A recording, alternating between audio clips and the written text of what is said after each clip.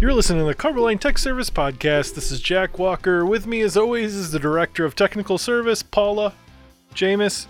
And, Paula... I really did actually get an email from somebody who sent that. And said, thanks a lot, Paula. LOL. So people do listen to this thing? Evidently they are listening. Even better than listening, it seems like some of them are retaining the information that we say. You lies! I had a different saying I was going to go with that, but since we get censored, I decided I shouldn't use that phrase. Yeah, we have to behave ourselves a little bit sometimes. I don't see the fun in that, Dwayne. All right, anyway. Paul, did you ever see Eddie Murphy's Raw? No. What was his movie? About 4. What was his movie? Nutty Professor? No, Back at Raw days. Beverly Hills Cop. Beverly Hills Cop. Yeah. That's where I was going. The banana up the tailpipe. Yeah, that was the movie, but the scene, that wasn't the scene I was going for. But, anyway. Yeah. Paul, if they wanted to tell us we don't know what we're talking about, how do they get hold of us? They can reach us at technicalservice@carboline.com. Jack's on Twitter at Jack_CTSP, and I'm on Twitter at Paul_CTSP. This week we're going to tackle a topic that was sent in to us by Rob in Iowa, and Rob asked why baking is required for food grade lining service. So we decided to bring in an old friend of the show, Miss Mary Rowley, and we're going to talk about that. So here's the interview. Joining us again today on the Carboline Tech Service Podcast is Mary Rowley. Mary, thanks for coming in again. Sure thing. No problem. I enjoy meeting with you guys and being on the podcast. So just as a follow-up, last time we had Mary on, we got to talk about some things that were going on, one of them being the award you got, and we got a lot of great responses back from that, a lot of people talking. So again, congratulations on that SSPC award that you got last year. Thanks. I appreciated it. It was really exciting and an honor to win that award, and it was the Impact Award for Women in Coatings. A few times I've been referred to as the Woman of the Year or Woman in Coatings, but it was Impact Award for Women in Coatings. We got an inquiry through the emails, through the interwebs, about food grade linings and why it's required to do a force cure or bake with that lining prior to putting into service with food. So that's why we brought Mary in. She's got a lot more experience in R&D than either Paul and I does, and we figured, we've done a couple episodes in a row where you've had to listen to the two of us talk, so it might be nice to have another voice, so let's get right into it. So, like Jack said, the real gist of the question is, why do we bake linings, coatings that we put on the inside of tanks or food processing areas? Why do we bake them before we put food in with them? Well, there's several answers to that question, different reasons, I should say, why we would bake the coatings that we use for FDA linings. And I would say first and foremost, one of the primary ones, and what a lot of them will lead back to, is because of odor and taste. It's so important for the linings that are used for food cargo and food stuff that the food is protected from any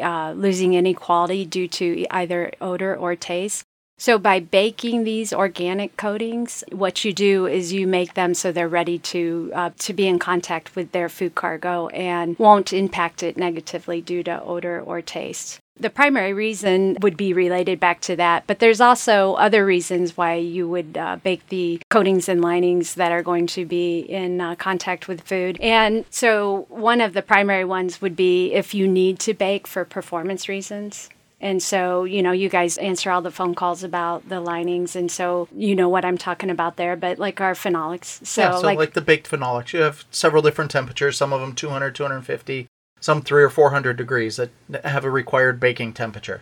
Yeah, so things like the Plasite 3070 or 3070L being a single component phenolics, and those take the higher bake temperature in order to get their performance properties. So if you didn't bake those coatings, they wouldn't perform as intended as a lining for food stuff. So you need it to get the performance of the coating in order to get that, in order for it to cross-link and to react so that it gets its product performance, you need the baking to occur. So if you go back and listen to episode 12, this is where we talked about the phenolics and how they actually completed their cure and how it kind of that was the chemical reaction that gave them their chemical resistance and actually cured the coating. Yeah, you can think of the heat as being the part B. We're going to give you a single part and the other part you get from heat. Exactly. In that example, it's clearly needed in order to kick over and react to polymerize. You need the heat. But there's other epoxy phenolics as well that if you put the heat onto them, then you're going to enhance their performance properties. You're going to further along the cross-linking that occurs. So you could need the heat for performance purposes as well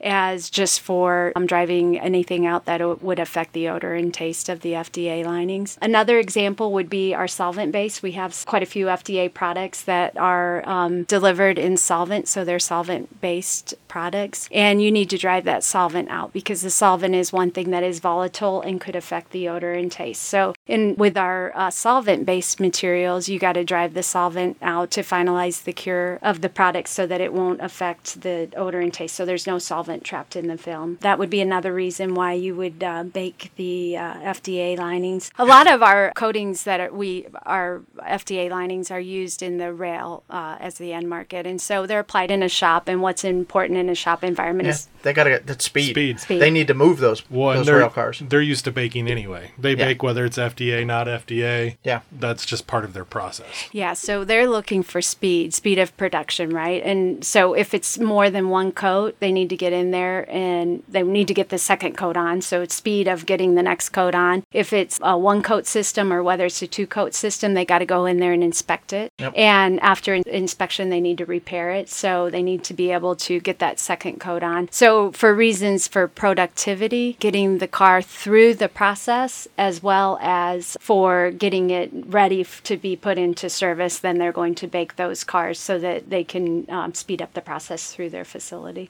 The last time Mary was in here, I feel like was when we all said suffixes matter together in unison. So I feel like this episode we have another one of those things. So kids, if you've been paying attention, what are the two most common reasons why we would bake our food grade linings? Odor and taste.